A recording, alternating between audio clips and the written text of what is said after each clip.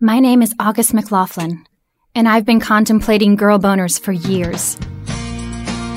It's time for Girl Boner Radio with August McLaughlin, a spicy blend of personal stories, in-depth reporting and inspiration.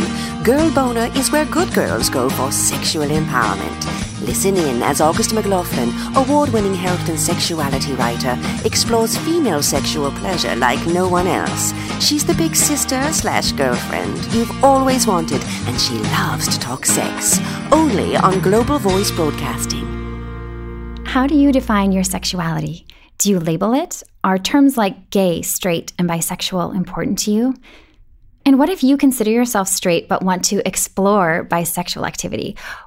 Or your partner and friends start exploring and you feel kind of left behind?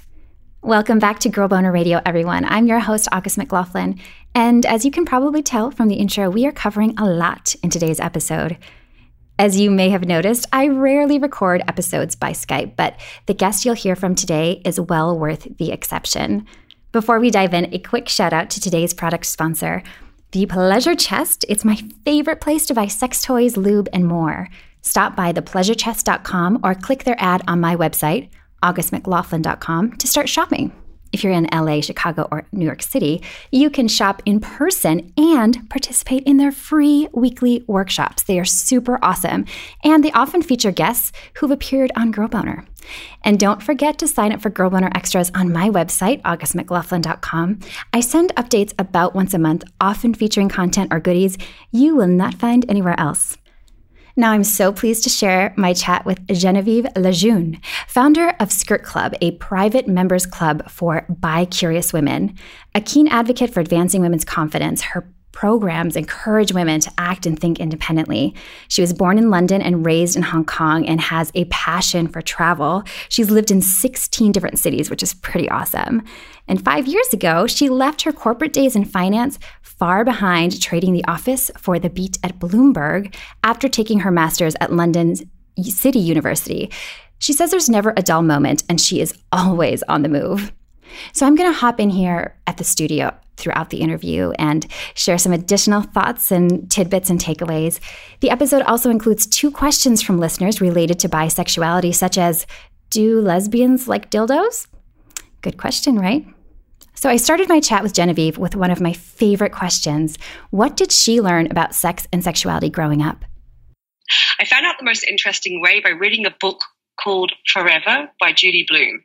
This book in my era was, I'm probably a bit older than most people, was infamous for teaching girls about sex, because it's a story of a woman who has sex for the first time with her boyfriend, when she's about 17 years old. And until that point, I hadn't actually realized what sex was. Despite all the biology classes they taught at school and pollination and anatomy, no one had been able to give me the actual facts about what intercourse was. So that's how I found out, and I was shocked. When you say you were shocked, what was your reaction? Was it enticing? Was it, because I feel like so often when we hear these kinds of things, it can be very confusing.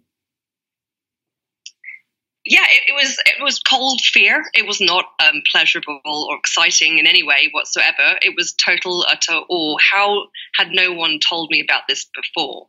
How did I get to the age of 15 and not know? Actually, maybe I must have been younger, maybe 13 or something. But how had my parents not told me? I think I was just astounded. It was such a vital part of life, yet no one everyone had failed to mention it to me. Did you talk to your parents then, or any friends? I know it can be so taboo that there's kind of this cloak of secrecy where you feel like you're not allowed to ask questions, but it sounds like you were probably curious. Did you pursue any answers? I proceeded to find out by myself with firsthand, field research. I decided I would go about it my own way, which was finding out with boys. And no, I did not discuss it with my parents, because they had failed to tell me so far. Then they clearly were not going to feed me any more information that I needed, or they did not know themselves. No, I just took the approach that they hadn't told me because I didn't understand properly. So it's therefore up to me to take my own course and my own journey. Which you have done, and obviously professionally too, are encouraging other people's journeys. Why is talking about bisexuality important to you? It's just such a release to be able to say it out loud. I certainly found my own feet that way. Believe it or not, 5 years ago, I was quite a meek and mild person working in finance who couldn't find their own voice and often put down or put into a corner by men who I worked with. And I felt I was just struggling to know who I really was. And this, talking about your own sexuality is a huge hurdle to overcome, especially when it's something still taboo. So it was a big break for me. And the first, 35 times I said it out loud, they were all really scary. And now I just have immense satisfaction from sharing it. So I know that every time I share something about myself, it emboldens another woman to do the same. Yes, I relate to that from both directions. And I think that's such a powerful way to empower ourselves, empower others. Was there a specific catalyst that while you were working in finance and your life was so different, was it kind of an accumulation of all these experiences and those challenges with saying it out loud? Or was there kind of an event or an epiphany where you thought, I need to really speak up about this? I think there definitely was an epiphany when, a couple of instances at work, which I thought were highly unfair. The usual situation where I'm told to shut up because what do I know? And it just kept happening throughout my life where I was belittled constantly because I was the marketing girl or, the female who was new on the block. But my opinion never, ever counted. And I just didn't like living in a man's world anymore. And I realized as soon as I got out of finance that I had to do everything I could to change it. I couldn't sit here anymore and just be told what to do or told to shut up. So I just take this approach. And I love that you took the sexual empowerment approach. Could you speak to the importance of embracing our sexuality in all these areas? Because you're talking about, not being respected as an equal at work.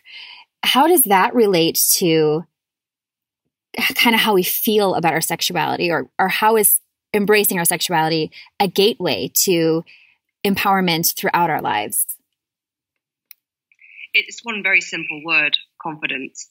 As soon as I found my confidence, nothing could stop me. And it was very easy for me to put my foot forward and to speak up.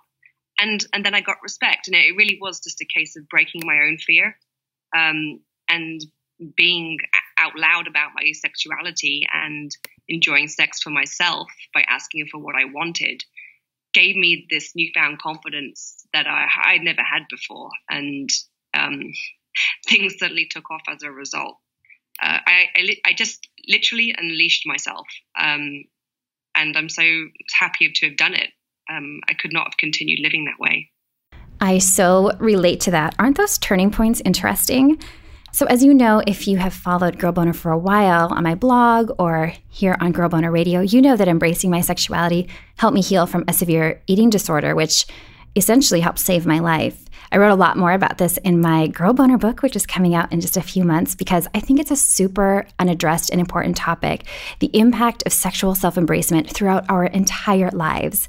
I asked the Girl Boner community online, you can find us at facebook.com/mygirlboner, how embracing their sexuality enhanced other life areas beyond all things sex.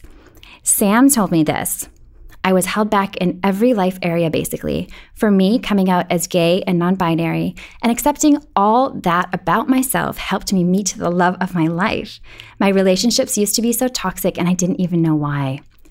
Maxine said, I never actually thought about this, but I think it helped me finish college. I had dropped out and had literally no sense of purpose in my life. I was also a virgin and saving myself for marriage, which I know sounds really old-fashioned, but I realize, oh well, it's true. Therapy helped me see how much shame I had sexually and the world sort of opened up.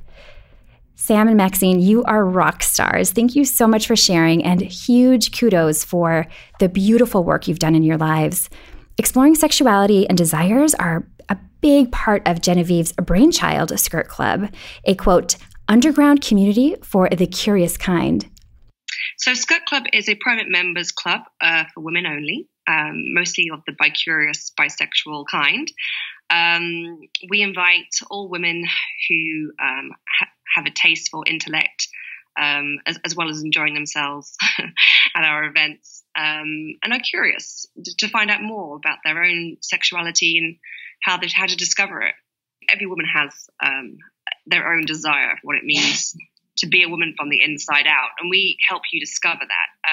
It's really not as scary as it sounds, and I know for any woman attending an event by herself on her own, not knowing really who she's going to meet or what she might do at a venue she's never been to, can probably be the most scary thing you can do. But it really is quite a friendly place of friendly faces who are all in the same boat. And a lot of it is talking. A lot of it is sharing, how each other feels, their life so far and how they've dealt with it, how their partner deals with it. I noticed that most of our events for the first 2 to 3 hours are just this sharing of knowledge, trying to understand one another. And I think that, that really helps every woman understand, who she is and how to embrace that. I received a question fairly related to this topic from somebody named Carm. Hello, Carm. Thank you for listening. And it's a really important one, I think. Here is what Carm said. Hi, I am bi and female and have only been with men as of yet. I'm starting to date women casually and am nervous about taking things beyond kissing. Are bisexual or lesbian women usually offended by dildos and strap-ons? And what if going down on a vagina is freaky for me once I start? I feel clueless and also embarrassed to even ask these questions. Basically, any beginner's tips you could offer would be most excellent. Peace, Carm. Such a great question. Thank you, Carm. I asked Genevieve what advice she would give, and she started by saying, stay calm, Carm. Really, you don't have to do anything on the first date, right? So don't think those are the expectations. They're often not. If this is your first time, then really, kissing and talking is probably going to be enough for you. If you want to take it further, it's not going to really. Just do what comes naturally. If you do think it's going to freak you out, then just don't do it. It's no one, once again, there's no pressure, right? Girls don't do that to one another. Are bisexual women offended by dildos? Absolutely not. If anything, they enjoy them. More so, I would say. But again, it's not intrinsic. You don't feel that has to, your date needs to be about going to this step so far. Such great advice with universal takeaways, I think. Starting where we are is not only okay, but very often the best approach to anything related to our sex lives, our sexuality. I also asked our resident sex and relationships expert, Dr. Megan Fleming, a sex therapist out in New York City at greatlifegreatsex.com, to weigh in for you, Carm. Carm, I love your question. And I just want to say that, we all start when something is new is clueless and have the potential for embarrassment. But the reality is we know what we know and we don't know what we don't know. And so there are no stupid or dumb questions. Every question is an important one because it expresses your curiosity. And it sounds like even though you haven't yet had any experiences with women, that you're noticing or identifying an attraction and an interest in exploring. And I think anytime we're open and curious to sort of exploring our sexuality and, who we're turned on with and by and what specifically are our unique turn-ons is always a worthwhile adventure. So I guess I want to sort of say, it's interesting. A client of mine recently framed a new word. He called it excite-terrified. And I think that, that's probably what this is going to be like for you. There's going to be excitement and right alongside because you're stepping into the unknown. There's going to be the anxiety and the maybe feeling terrified. But again, I want you to recognize it's completely normal. And the biggest recommendation I can give you is to just take it slow. And we are all our own experts. So let your experience and what feels right sort of be your guide. I often refer to this idea of, red light, yellow light, green light. When something's a red light, internally gut says it's a big stop sign. When it's yellow, there's like, I don't quite know, and there's nervousness, but there's an inkling, right? That, well, maybe. And so you hang out in the yellow to see whether or not it goes green or red. And then the green, of course, is like no holds barred, have fun and play. So take things slow and just let your body give you a sense of what direction you're moving in. And the other thing I say around this, especially around that yellow light, is try again. Because the first time we ever try anything new, we can't help in a sense but to be spectating, sort of observing ourselves and thinking, what do I think about this? But that cognition, first of all, there's nothing really sexy about it, but it also is inhibiting potentially some of our arousal response. And so the try again just gives an opportunity to move out of that more observing role. And then the other thing I would say is, because again, you're looking for tips, it's to realize, when it comes to penetration, there's no gold standard here. It really depends. I know clients generally hate that answer, like it depends, but the reality is it's true. Because I definitely have had clients and known women that absolutely love and are into penetration and love it, and some not so much. In fact, some not at all. So it's really about opening that dialogue with whatever potential partner you might have. And just to recognize that there really is an opportunity in this exploration. That being said, of course, it's always good to do a bit of research. So some resources for you would be Girl Sex 101 by Allison Moon and Katie Diamond. And another one might be, there's this app called OMG Yes, oh my God, yes.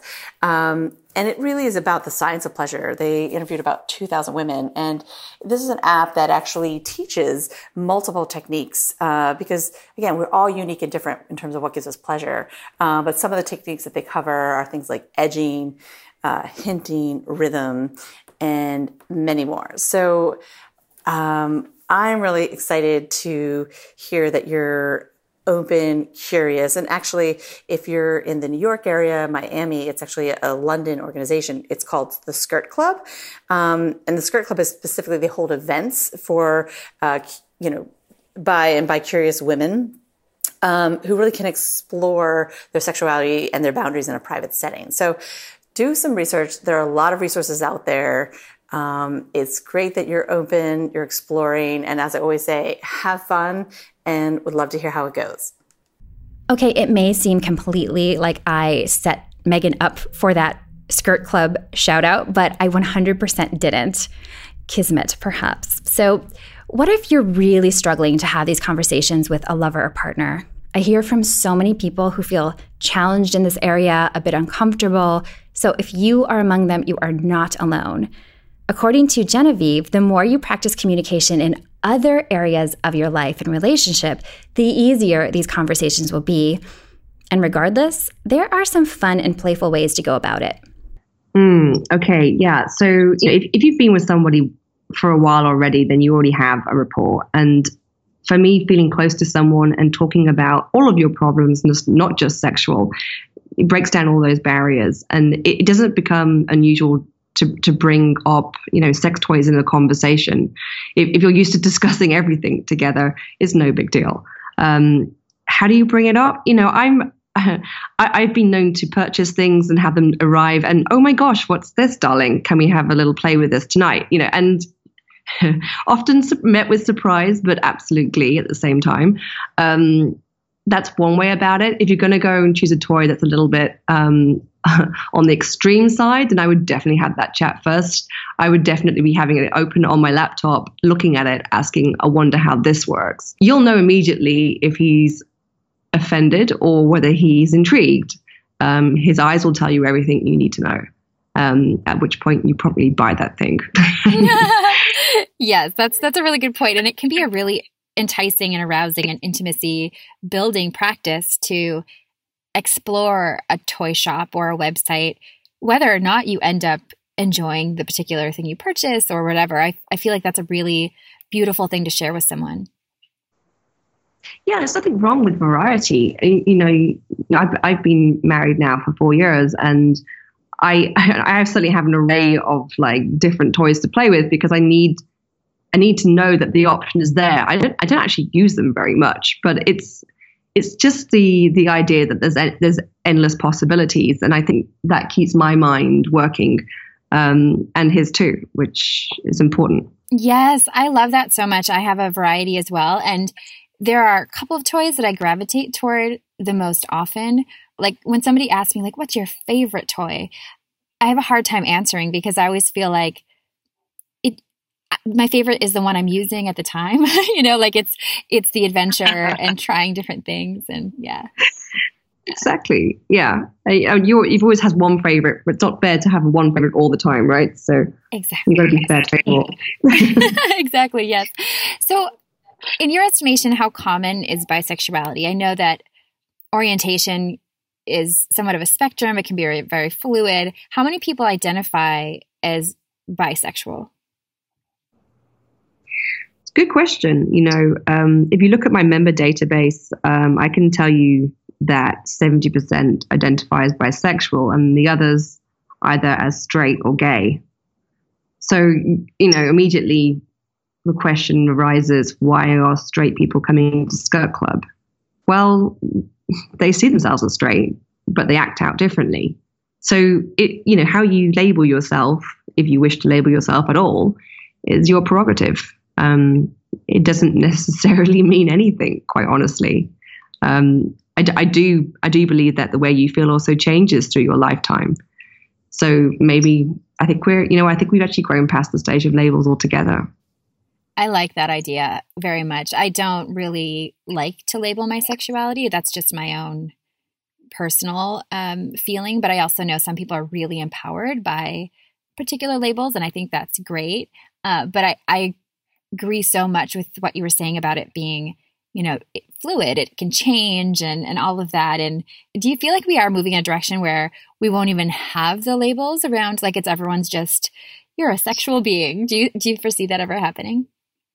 That's already happening. And ask anyone from Generation Z, and they will tell you that they don't apply labels anymore. But they will behave however they want that night. Genevieve is absolutely right. Some people love the phrase, the future is female. I prefer the future is inclusive. And from a sex standpoint, perhaps the future is fluid. So Generation Z, which is basically anyone born between the mid-1990s and mid-2000s, so you'd be ages 7 to 22 now. I know some of you are listening. Hello. I'm so glad you are. I'm also so grateful for what you are bringing to the world in terms of openness and acceptance. In a press interview, Lily Rose Depp, an actor as well as Johnny Depp's 18-year-old daughter, said this: you don't have to label your sexuality. So many kids these days are not labeling their sexuality, and I think that's cool. I think that's cool too, Lily Rose. At 19 years old, Jaden Smith told GQ Style, I feel like people are getting confused about gender norms. I feel like people don't really get it. I'm not saying that I get it. I'm just saying that I've never seen any distinction. I like that worldview, actually. A 2016 survey conducted by the J. Walter Thompson Innovation Group found that only 48% of Generation Z identifies as, quote, completely heterosexual versus 65% of millennials. And over half of the newer generation reported knowing someone who goes by non-traditional gender pronouns like they and them, making Gen Zers the only demographic where that is the case. You are all rad. And I think we can learn a lot from people who are younger than our own age group, and older as well, and from cultures all around the world. And while I believe we are all so much more similar than we are different, and obviously we are socialized differently based on things like gender expectations and geographical area, I wanted to find out Genevieve's take on this because she has spent so much time traveling and living and kind of immersing herself in these other cultures. Of the many cultures she experienced, I wanted to know what differences has she seen in the way people approach sexuality? Well, this is a fascinating topic. And I'm determined to write a book about this one day because I've just, come off the back of a 2-month trip around Australia and Asia, where we launched Skirt Club in Shanghai, in Melbourne, Australia, and we hosted another event in Sydney. And I've had the opportunity to meet many of our members around the world. I do attend most of our events globally, so I have a lot of one-to-one FaceTime with women who are exploring their sexuality, often for the first time. So it's the format of each of our events is the same in every city globally, but the way it plays out is quite different. And this is what absolutely fascinates me the most: the way women approach each other, because women are used to being, I guess, chatted up or flirted to by men, but not to each other. So they stumble with nerves mostly on how to make the first move, how to approach a girl, how to strike up a conversation that takes it from just talking to kissing. And men have these techniques down, and we just don't yet. So it's in at the deep end, really. You're turning up at an event and you've got to figure it out on the spot, and hope it comes naturally in some way. And it does, with a couple of glasses of champagne. But it takes longer for some cultures than others. And probably the slowest of the lot would be London, my hometown, which still to this day struggles with its British sensibilities to get past. They almost need the 5 full glasses of champagne before they can actually make the first move.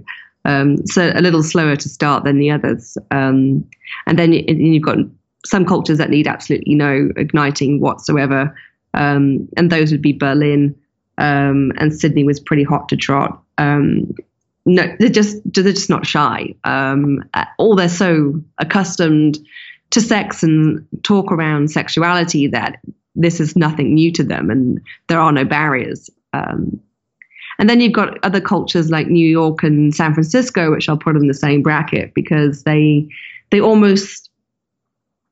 strut into that event. They strut their part and they talk out loud, and they very much project what they want and then have it. And this is probably the most, the highest level of confidence I've seen amongst women globally, and absolutely adore. I wish I could spread that all over the world. Maybe I can. But I do love the way they absolutely own it. My 2 favorite cities. That's awesome. That is really cool. I was really struck too by what you said about how in many cultures that women just haven't learned those skills, that prowess, that whole thing. I had a conversation with a couple of women friends of mine recently, and they were both saying that they're both really, really strong, bold personalities, and they tend to, they said, not intimidate men, but that men feel intimidated by them, if that makes sense. They feel that they're always attracting very, very submissive men, and that they're more like alpha personalities. Do you see that within the social space when you're having these events and a lot of people exploring for the first time, and are some women kind of more alpha by nature? I think our events definitely attract an alpha or strong personality because of the nature of the event. It takes somebody with balls literally to show up and take this upon themselves. So naturally we attract that anyway. Now they see 2 alphas clash, so I guess luckily they don't have enough time to get to know one another because they'd probably end up in an argument. But I see everybody just trying to navigate the course of something that is new to them, and feeling nervous about it, and maybe talking through their nerves in a conversation to just find their way, to find their feet.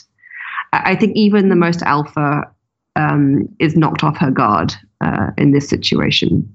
Have you thought about that much, whether you're alpha or beta, or maybe a mix of the two? According to couples therapist and author Sonia Rhodes, the quote, alpha woman personality type is often a stylish person, unabashedly sexy or sexual, and very career-oriented.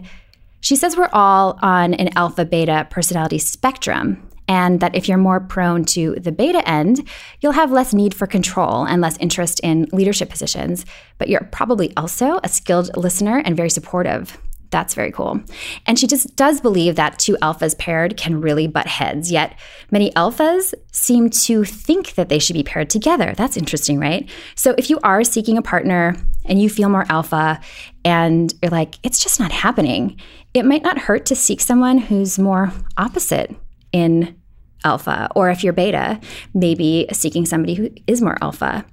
You might even meet such a person at an event like the ones at Skirt Club. I knew that Skirt Club hosted speakers and workshops. Dr. Megan actually spoke at one before out in New York City, but I wasn't sure of the spicier specifics. So I asked Genevieve what all takes place and whether they also encourage hands-on, girl boners on activities as well. It's a mix of all of it. There are mostly two types of events. There's our signature party, which for all intents and purposes is a play party, but begins with a talk and a performer. So depending on the theme, that will vary. But I just came back from LA. We did a theme called Velvet Rope, which is about Japanese rope bondage. We had the fascinating Kiss Me Deadly doll, who's rope bondage expert. She tied up her partner Cam Damage, and there are parts where you're looking at this girl with a rope around her neck, tied in the most uncomfortable position, wondering how and why this turns her on. And Kiss Me Deadly talked through what was happening and how that sort of how she was giving herself, and the whole torture of it was somehow intensely, wildly attractive to her. Anyway, so that was one. That was a Japanese theme, so we had a talk about that and a demonstration. And after that, it's cocktails and more games. Body tequila is one of our favorites. Body shots, as it's commonly known here, and a little bit of spin the bottle. Stuff to what we call icebreakers. And then, of course, nature takes its course. So pretty much after midnight, that event becomes a play party. The other type of event that we host is called Mini Skirt, and as suggested by the name, it's a lightweight version of the signature party, and it's held in a bar. We just serve cocktails. We have a burlesque performer. We all play games once again, similar games, but it doesn't go further than that. And that event's normally on a weeknight. It's like a Thursday, 7 till 11 p.m. So you have the option to choose. And the ticket price, of course, reflects that. So you have options. We're also rolling out some workshop type events because I personally love the educational side more. I love to learn how and why things happen, the psychology behind it. So we are rolling out different workshops around the world, anything from erotic writing to actually how to tie the knots in the rope bondage exercise yourself. Is there a particular topic that was really eye-opening that you wanted to learn about, or that taught you a great deal about your own sexuality? Body language and how to read it is one that really gets me, because we give off a lot of body language ourselves, often without knowing it. And I had the opportunity, I guess, I meet so many people for the first time.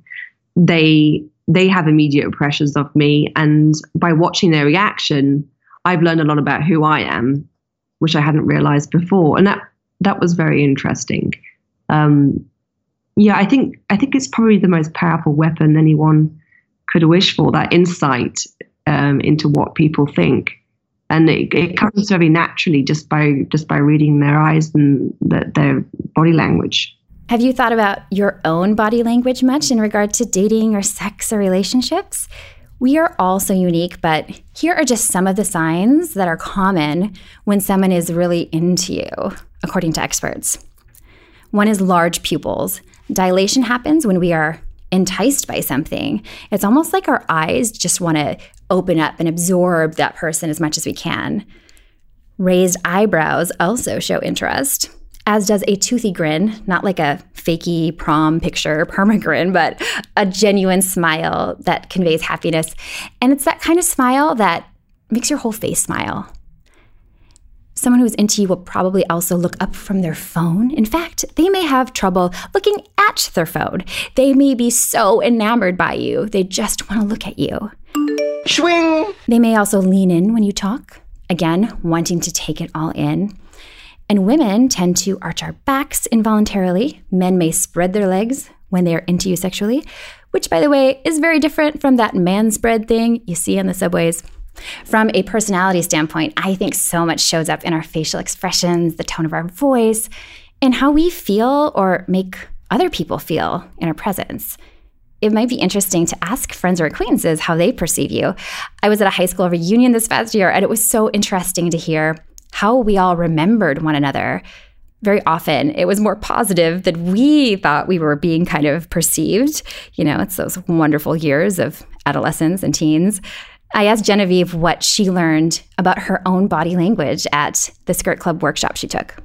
Well, I realized that I was quite naturally flirtatious, and I hadn't even realized that. I thought I was very, I don't know, stiff upper lip British and very, very kind of cold, I thought.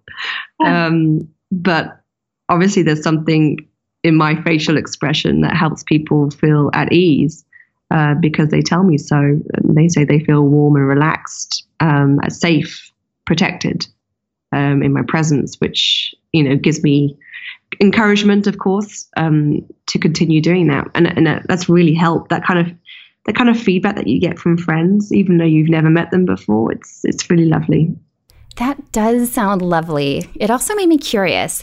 How did learning that she has that impact on others affect her sense of self-confidence? So I think, you know, one of the most important parts of my role is making people feel at ease. And I didn't know I was doing that until someone fed back to me. And that was very important because it spurred me on to feel more, you know, at home in my own skin.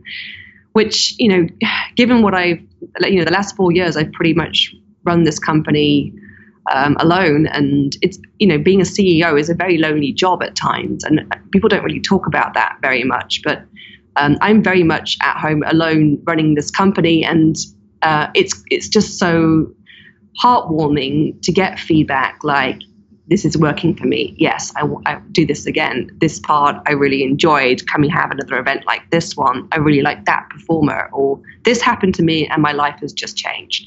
And I receive so many gorgeous emails from members who feel comfortable enough to reach out to me directly and share their story. And that is just so heartwarming. I almost have a one-to-one relationship with each of our 10,000 members, which sounds like a really tall feat, but I think it's the only way in order for them to feel comfortable and natural, and to continue on with their own journey themselves. Since confidence is such a big part of what Skirt Club provides for women, and given her own journey in cultivating it, I asked Genevieve for some tips on developing sexual self-confidence. This led into a chat on opening your relationship or trying everything you can sex-wise and whether that makes you kind of cooler or more sexually progressive.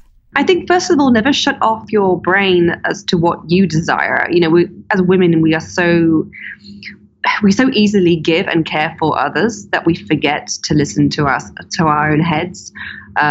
We shut that down in an attempt to please other people first.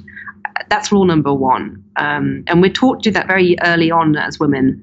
So actually, I think this next generation does not have the same issue, but women certainly, around my age, sort of 30s and 40s, need to start really listening to their own hearts and untrain themselves almost. The more you know who you are and explore it, the happier you will be. It can only be the right way to live your life. If you give forever, you just end up being depleted. So I think that's a very important lesson. And have respect for yourself. You know, don't think that trying everything makes you a better person. Try what you need to try, and be content with it. You know, I think if you go too far, you might end up disrespecting your own body.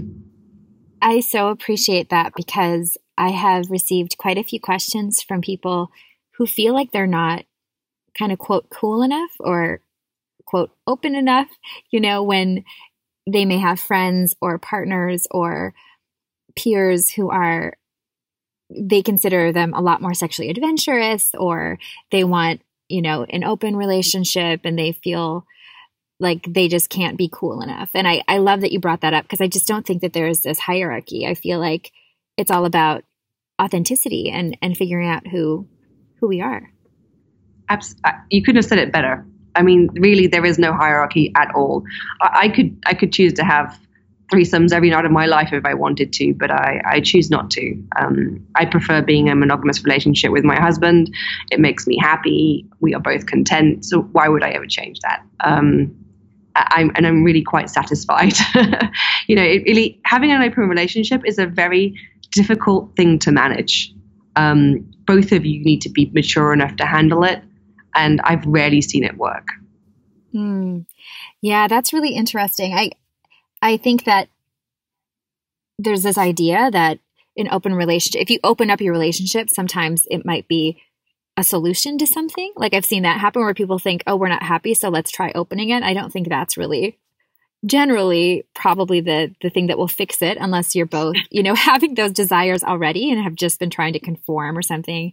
And then I have friends who are non-monogamous and love it, but again, it's just what's best for you and now, and knowing we might change, but there's not like this goal, this finish line of trying to be sexually cool enough. And I don't think that that's what empowerment is really about, for sure. It really is not. I'm so glad that you said that too. I think there are definitely a lot of mixed signals at the moment about what's cool.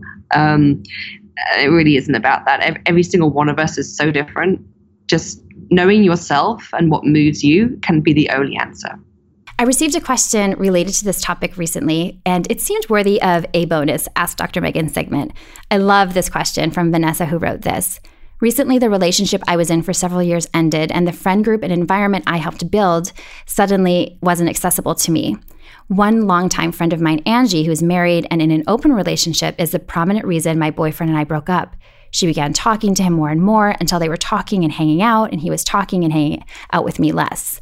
I think open relationships are great if the people are able to emotionally feel happy about that. However, Angie got in between my relationship with my boyfriend and other people's as well, causing a lot of hurt. Another friend, and probably the biggest source of my pain, is Anna. She recently discovered she's bisexual. She's experimenting. I love that she's getting to know herself, but lately, drug abuse has become apparent in this group. I'm really worried that experimentation is going to progress to addiction and overdose or trauma. So saying all of that, my biggest question would be, how do I support friends like Anna, who's experimenting and trying to find what makes them happy, but also being uncomfortable with the way they're doing it? Where is the line where I should say something because people are getting hurt? She's hurt me a lot by her lack of interest in being my friend, so I feel like anything I would say would come across as closed-minded and judgmental. I feel like from their perspective, I'm the person that couldn't be open enough.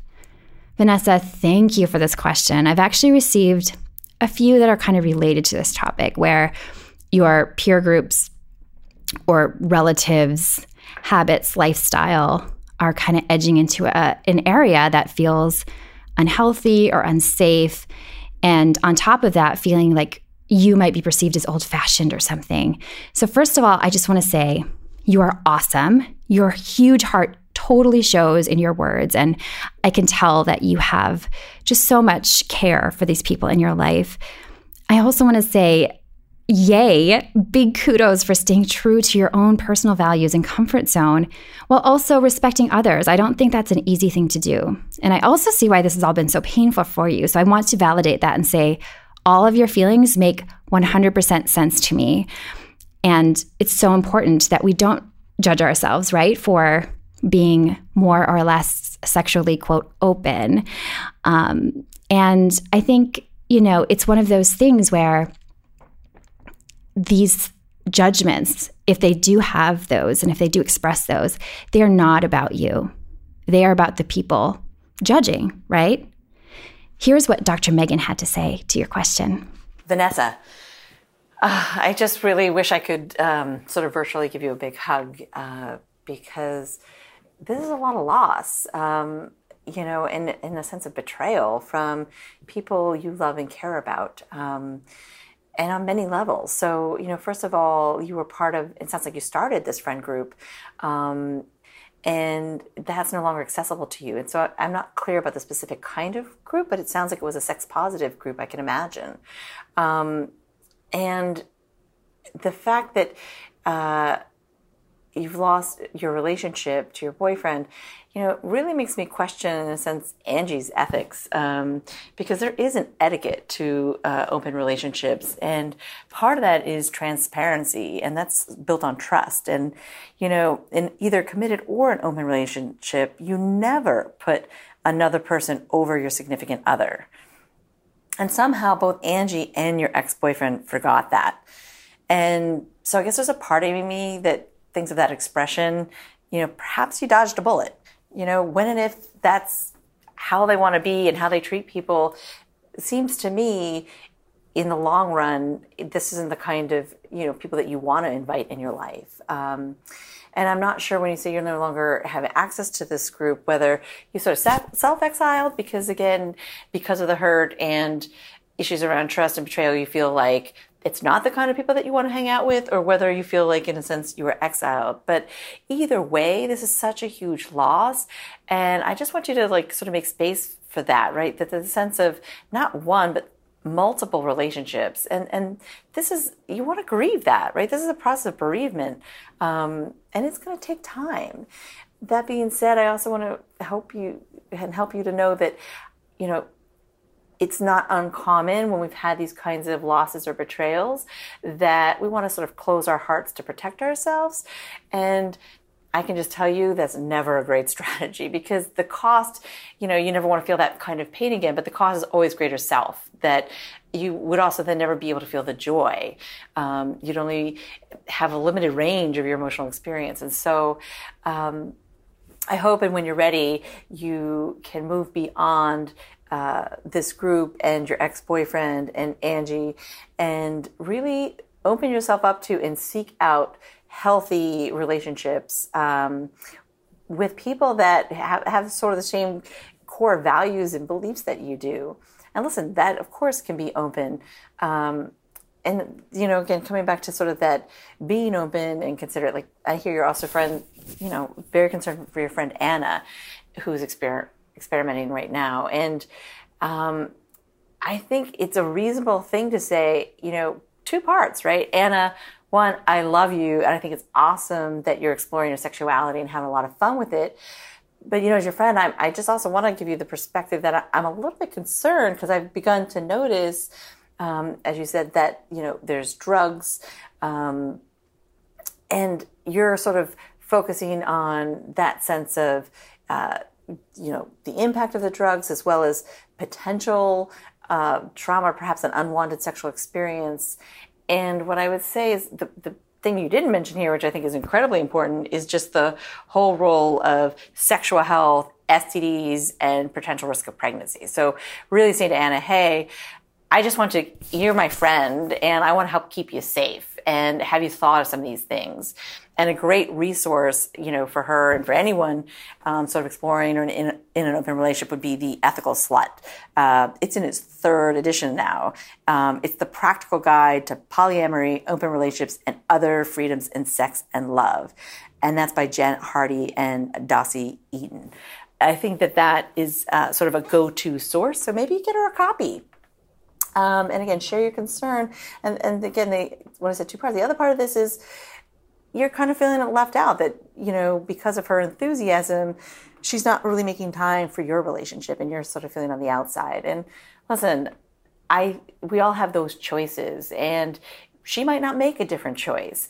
All you can do is be an advocate for her own sexual health and well-being, but you also have to be an advocate for yourself and your feelings. And like I said earlier, when and if these relationships no longer serve you and are not feeling like they're healthy or in your best interest, as hard as it is to walk away from them, that's what I think it's going to take, because by walking away, you are opening yourself up to what else can come in and new healthy relationships where your needs really can get met. So, take the time to sort of grieve the losses and, really set an intention about what kinds of relationships you want to be inviting into your life, and go out there with your best of self and with a full and open heart. As always, love to hear how it goes. Thank you so much, Dr. Megan. I love what she said about, pain and loss, because this is a grieving time for you, Vanessa. Whenever we lose, we hear about breakups from a partner. Breakups with friends are also really, really challenging. And it sounds like you're still connected to them to a degree. And I think there are so many ways to express concern. And again, your goal, it sounds like, is to express the concern, right? So that's all you can really do. You can't make them take any sort of action or change their lives, in any particular way. But you can be honest. And if I were you, I would write it. You're a beautiful writer. I didn't read your entire email, as you know, but I can tell that you are verbally expressive and really eloquent in your writing. And for me, and you'd have to feel this out for yourself, but I would probably write a thoughtful email, letter, whatever, and then sleep on it. Definitely don't write it when you're all worked up. I feel like when that happens, it's good to kind of take a moment to let yourself sleep on it. I don't know if there's somebody else in your life you could maybe share it with, but just so that you can really express what your concerns are, and from a loving place. And given your heart and your big sensitivity, I just think that there's no way you're going to say anything, quote, wrong. There is no right or wrong. But I think that you wouldn't regret not ever saying anything, but you might regret not saying something. And I also echo what Megan said. It's so important that you have people in your life who do nourish you. And maybe they're not a good fit for you right now, as difficult as that is to realize and to grasp. And when we give something up, it's so important that we replace it with something. And that applies to people too. So if you can, I don't know, do you have a passion that you really love, a hobby? Maybe find a meetup group related to something that you're super into, or take a class, or reconnect with an old friend, or, there's so many ways to do that. And there's also really beautiful power in taking some solitude time. But I do think that because these friends have been so valuable to you, letting yourself feel, letting yourself grieve, you might even enjoy this technique called EFT tapping, emotional freedom technique. I found it to be really helpful. It uses like acupuncture points, and you like verbally talk through your feelings. And there's all these YouTube videos about it. And I actually do have an episode where we talked about it a little bit. I can send you that link. But it's a free way to just kind of try something out, because I think self-care is of the utmost importance for you right now. Like, that is super, super important. But thank you again, Vanessa. I'm cheering for you with all of my heart. And like Megan said, I hope you'll let us know how it goes. If you have any other questions, if any of you do all out there have questions, please write to us. You can find me, augustmclaughlin.com. Just hit the contact tab. Go to Megan's website, greatlifegreatsex.com, or find us on social media. I love protecting people's privacy. Just let me know if you'd like that anonymity. And I'm also really open to ideas for topics. So if you have a question or topic you'd love explored, feel free to share. I do try to reply to most messages, but know that I do read them all. If I get a thoughtful listener question, I read it. I really do try to reply. So if you send me something kind of in depth and you don't hear back, it might be good to just like ping me, because maybe it went to my spam folder. There's a lot of boners in my emails, so sometimes they bounce a little bit. Bouncing boners. Lastly today, but very far from least, here are a few upcoming Skirt Club events you might want to check out. So our next event in New York will be May 4th. And of course, May 5th is Cinco de Mayo. So we thought we'd have a Spanish señorita theme. The dress code is your most flamboyant red dress, of course. And this will be held in a brand new hotel that's just opened up in Manhattan. Let's hope that we don't ruin it too early. But so I'd love to mention our upcoming Skirt Club weekend getaway in Ibiza this October, because Ibiza is a little bit of an island paradise, especially when the tourists have left. And so we're choosing the first week out of season to host in this gorgeous boutique hotel on the waterfront, which has just been purchased by Lionel Messi, the footballer, and unknown to him, now probably known to him because it made the headlines this weekend all over the British press. We are hosting a weekend party at his hotel. And I'm inviting, of course, all of our members all over the world to join us. It's, I think, our most special event of the year because all ladies of all cultures get together and they have so much to talk about and so much to share, especially our hostesses, you know, because we have between 10 and 15 hostesses in every city. They all come because it's their chance to meet each other. So it's, I mean, if you think about exceptional parties as they go, this probably is right up there. It's a meeting of some exceptional women. Thanks again, Genevieve. You are such a beautiful soul. I loved chatting with you, and I just think your work is awesome. To learn more about Skirt Club, everyone, visit skirtclub.co.uk. If you are enjoying Girl Boner Radio, please subscribe on iTunes if you haven't, where you can also leave a simple review. You can also just click on the stars and give a rating. It takes literally like a half second. You can also follow Girl Boner on Spotify and, again, sign up for my email list. I would love to have you part of my personal posse. Thank you so much for listening and have a beautiful Girl Boner Embracing week.